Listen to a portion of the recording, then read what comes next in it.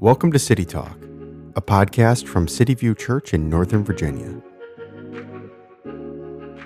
At City View, we're about Christ, community, and commission.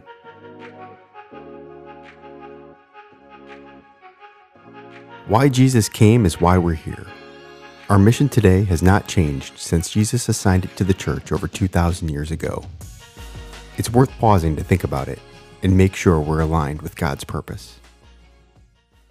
I think this is a great section of Scripture for us to look at as the new year launches. It is the account of Zacchaeus. Now, you may be familiar with it. Maybe you've heard it in Sunday school or your children have mentioned it to you. But this was a really intense time in the big picture of things. What is going on here in Luke chapter 19, where Jesus meets Zacchaeus? Jesus is on the way to Jerusalem. He knows he is going to be crucified. The next event that you're going to read about in the book of Luke is Jesus comes to Jerusalem for the triumphal entry. There's a lot going on. Jesus must have had a lot on his mind, knowing what lay ahead from him. Jericho is about 20 miles outside of Jerusalem. It was right there on the way. And Zacchaeus was a wealthy tax collector. And when you see wealthy and tax collector in the same sentence, that's usually not a good sign. Even more so in the culture where they came from, because the tax collectors were allies with the Romans. And the Romans would kind of turn a blind eye if these tax collectors would say, hey, we'll give you your taxes if you let us shake the people down for a little bit more. And the Romans said, as long as we get our money, you can kind of do what you want. So many of the tax collectors were corrupt. And Zacchaeus, we can infer, was probably pretty corrupt because he goes out of his way to say he was rich. He was loaded. But he wanted to see who Jesus was. There was something about Jesus which just got a hold of him. He wanted to see who Jesus was, and that's in verse 3. And then Jesus returned the favor. Jesus wanted to spend time with Zacchaeus. And not only did Jesus want to spend time with Zacchaeus, but he was willing to go to Zacchaeus' home to do it. Zacchaeus welcomed Jesus. The respectable classes didn't. Zacchaeus was despised by the people. But he saw Jesus for who he was. And Jesus showed great kindness to Zacchaeus, even though respectable people would have hated him. The respectable people all questioned Jesus' judgment. What are you doing going to this sinner's house? But Zacchaeus believed. Zacchaeus believed, and not only did he just make a mental assent, but he changed.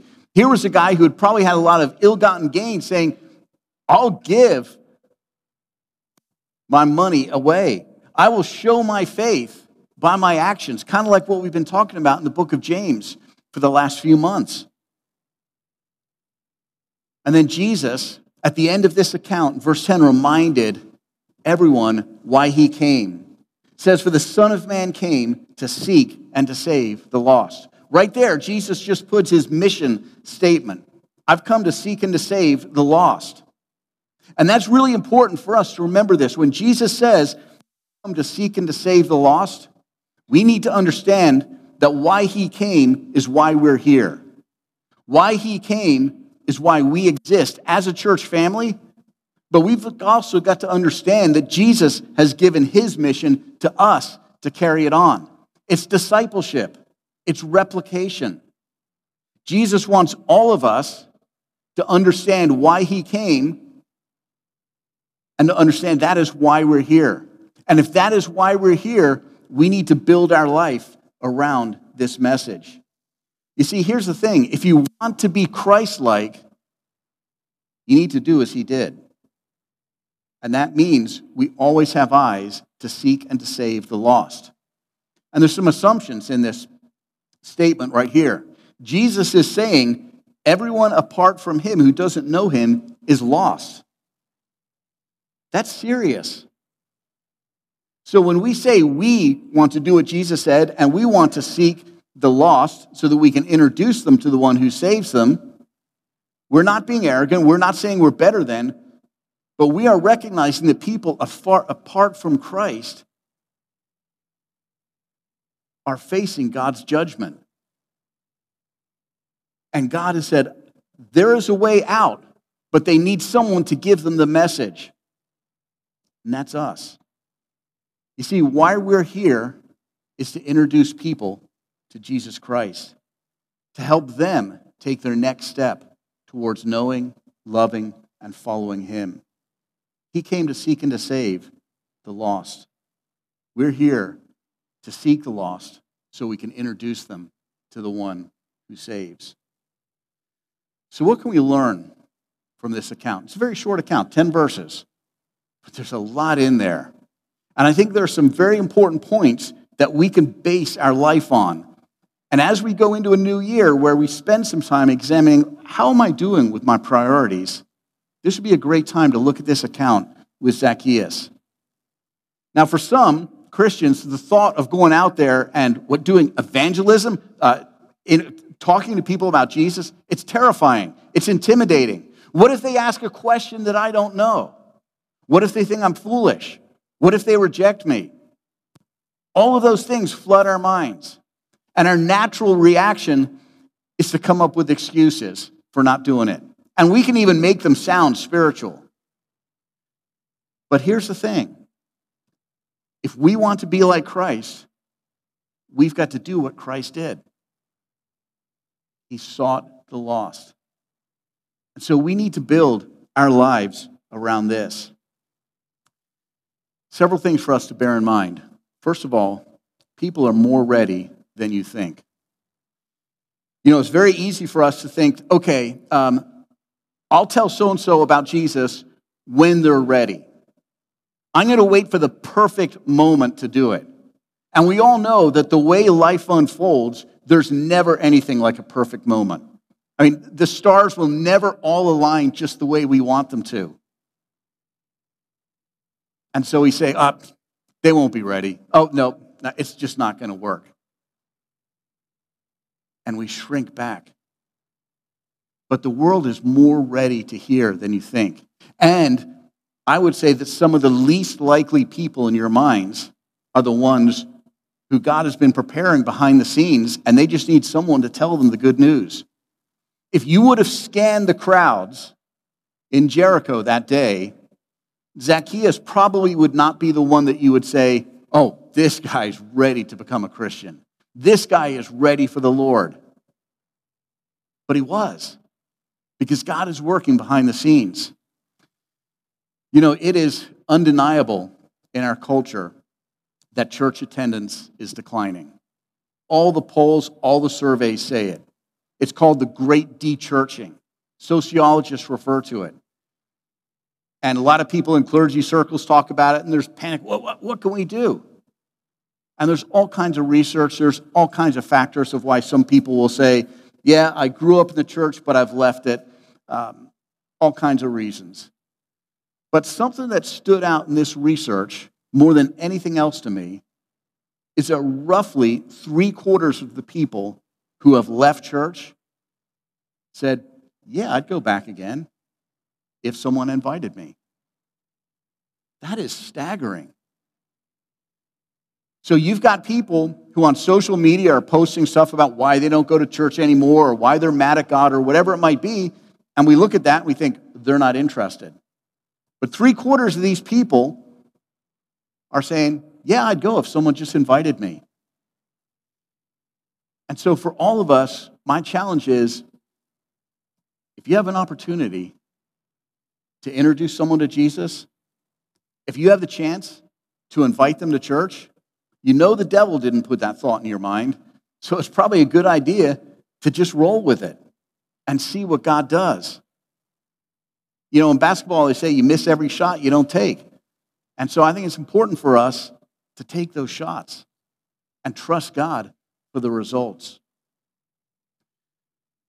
Our culture is getting more lonely and more divided. Didn't take a sociologist to see that. More and more, I think it's true that people really don't care what we know. They just want to know that we care. And as Christians, with a God of the universe living inside us, he will give us everything we need to care for the people around us, to introduce them to Jesus. And then I'd say this to all of us: there is no such thing as one-on-one evangelism. No such thing. Because as a Christian, you are never alone. God is always with you. So whenever you talk to someone about the Lord, it's like you have God standing next to you. Jesus even said to his disciples just before he was going to be crucified, he said, listen, you're going to get hauled before kings and magistrates, and you're going to have to testify about me. Don't worry, I'll give you the words to say. And I think that's true for us, that if we are willing to take that step of faith and open our mouths to talk about Jesus with people, God is right there with us saying, I got you. I'll bring stuff to mind that you read in the scripture earlier, or maybe something you heard, so you can respond to the questions. I'll guide you. So whenever we open our mouths to talk about Jesus, we really ought to have two conversations going on at the same time. One with the person we're with, and second, we're talking with the Lord saying, Lord, help, give me what I need. And you know God wants to answer that. God is looking for us to just take that step of faith and go for it. So when we share Christ, there's no such thing as one-on-one evangelism. We're also told in the Bible that the Holy Spirit is working in the background, convicting people of their sin, the fact that they need a righteous Savior, and that they're going to be judged. Holy Spirit is doing the advanced work for us. And so he's just looking for us to do our part and say, yeah, I'll take a step of faith and I will go and speak to that person. So people are more ready than you realize. Don't kind of try to think of your friend group or your coworkers. You think, who's the one person that's ready? Because nothing will ever align. God says, just go for it. I'm working on people. Will you trust me that I'm working on some of the most unlikely people, and they might respond when you bring up Jesus with them? So from verse 3, people are more ready than you realize. Zacchaeus, the least likely character, went out of his way to look at Jesus and to find out about him. Secondly, I'd say this from this passage: we need to do life on mission. Do life on mission. And that is, do life shaped with this idea of we're to seek the lost and introduce them to the one who can save them. We need to invest and build our lives around that which will last forever, and that's people. That's what we need to do. Now, I've coached youth soccer for over a decade, and one of the things that's fun for me is to start with them at a very young age and work with the team all the way through up till they're towards high school. But when they're really, really young, in the littles, they're supposed to be playing soccer, but they do everything on the field except play soccer. You know, they'll practice with a team of 6-year-olds. You're telling them, hey, stop chasing the butterflies now. You're supposed to do this drill right here. One of my daughters, when she was 6, she was playing against her best friend's team, and she and her best friend were just holding hands, skipping together. And I'm saying, no. You kick your opponent. You're not supposed to hold their hand. We get distracted. We lose sight of why they're on the field. And I feel that in God's eyes, we live life a lot like 6-year-olds play soccer. We're all over the place. We're distracted by the stuff that really is not supposed to get a hold of our attention. We're supposed to remember the formations that we're playing in. We're supposed to remember which direction we're going in. And likewise in life, we're to build our life around the gospel. Now, it does mean that we do what we're supposed to do with excellence, our jobs and so on. But we also recognize that there's more to us being at our job than actually doing the job. We're representing Jesus Christ there. And that needs to drive us. So we need to focus and think on the things that will last forever. We need to live intentionally. When we live intentionally, we've got to understand that we're supposed to live as Jesus did. We need to be looking out for those that need to hear the gospel, and we need to open our mouths with it. For the follower of Jesus Christ, there are three ways you can relate to the world, and only one of them is correct. You can either run away from the world, you can run with the world, or you can run to the world. And it's very important that we get this distinction right. When you're running away from the world, that is when Christians say, oh, we just want to be around people that are like us. They're going to be nice and happy and shiny, happy people, and we're not going to get ourselves dirty with all the problems of the world. And we kind of get in these little holy huddles. The problem with that is if God's people just huddle together, then who's going to tell the world about Jesus?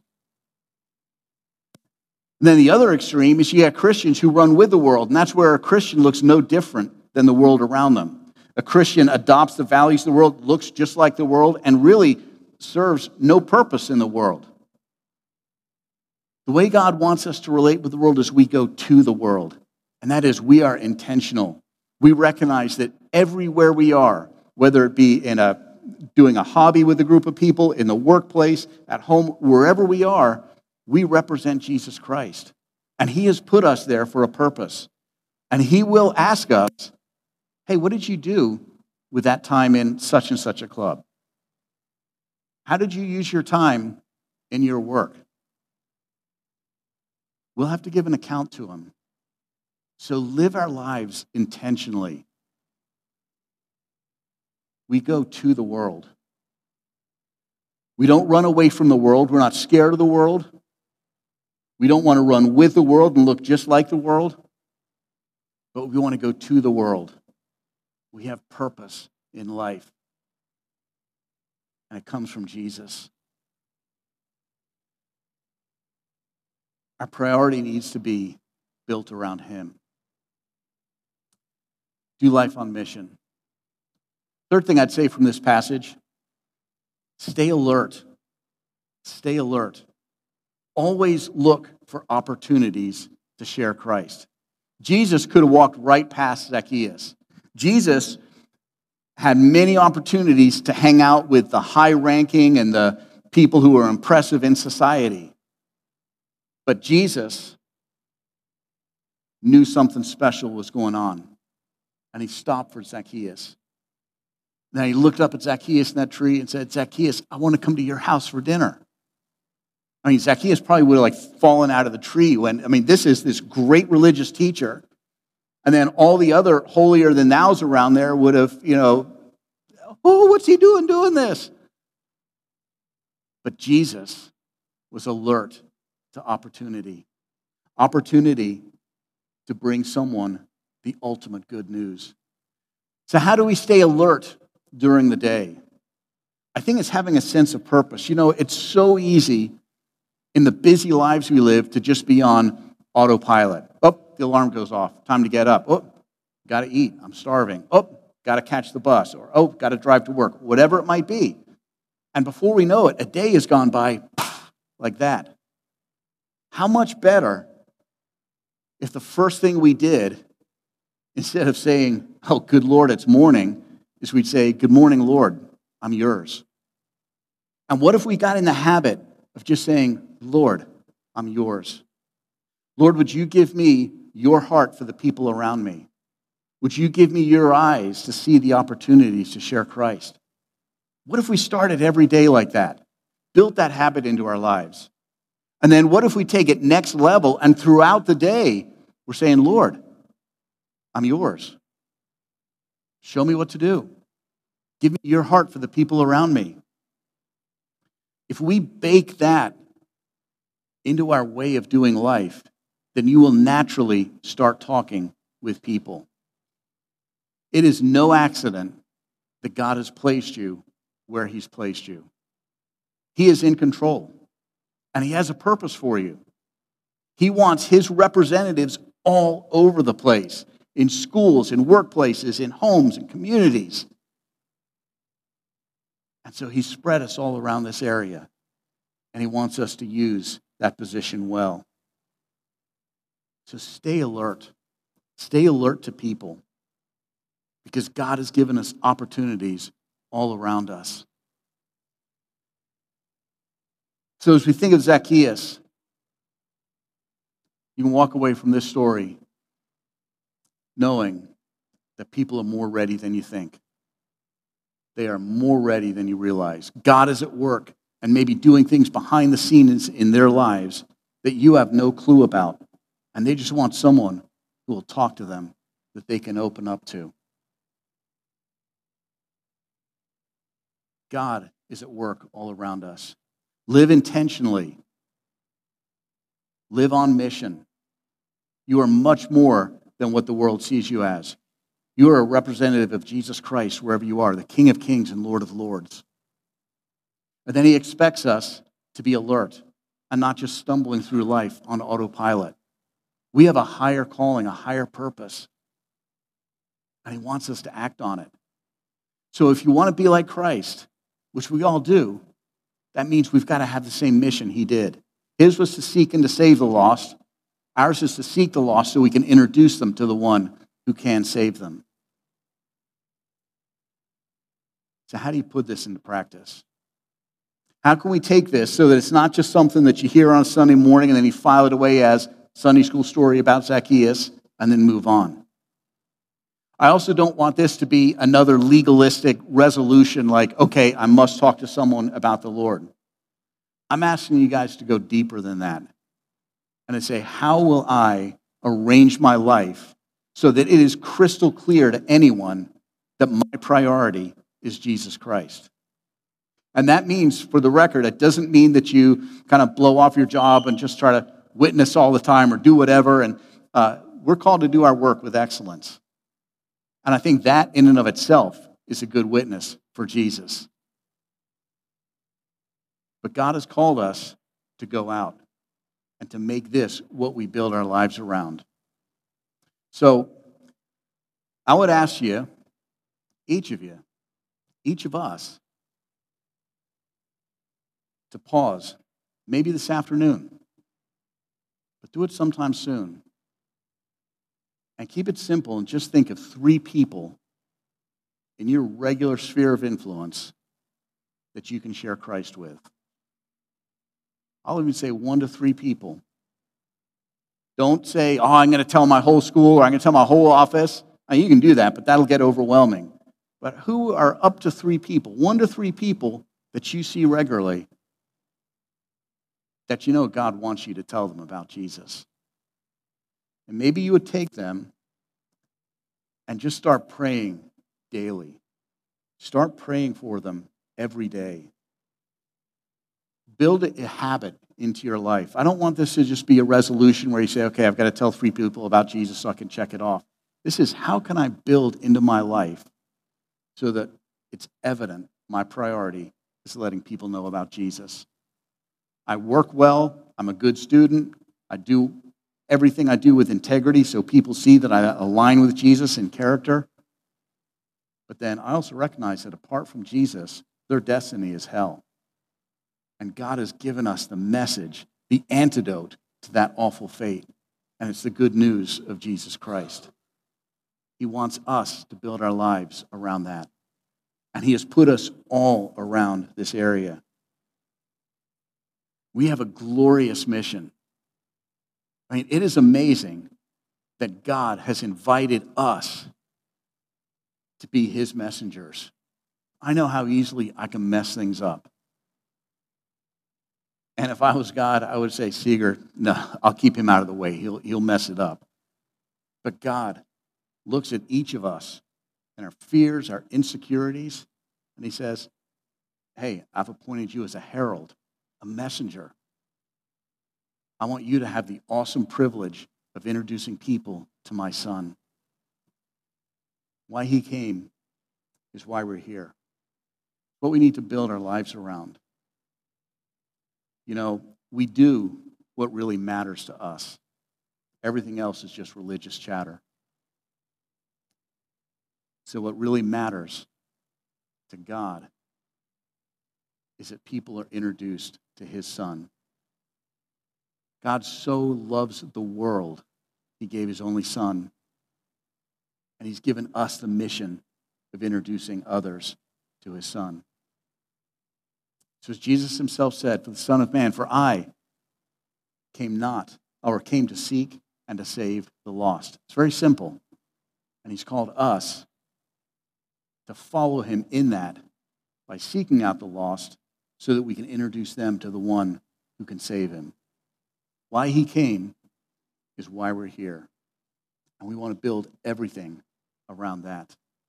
In just a moment, we're going to take communion together. And communion, when you think about it, is a time where we remember in a very special and deep way why Jesus came. In another reference, in Mark chapter 10, Jesus said, for the Son of Man, speaking of himself, came not to be served, but to serve and to give him his life as a ransom for many. He was saying that he was coming so that he could die for the world. You see, Jesus died in our place because none of us are good enough to save ourselves or to earn God's favor in and of ourselves. So Jesus was sent to earth to live a perfect life. He's fully God, fully man.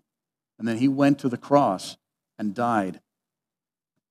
And he didn't just die a normal death. The purpose of his death was so that he could be a sacrifice for us. What he did on the cross is he took the penalty that our sin, all our wrongdoing, deserves.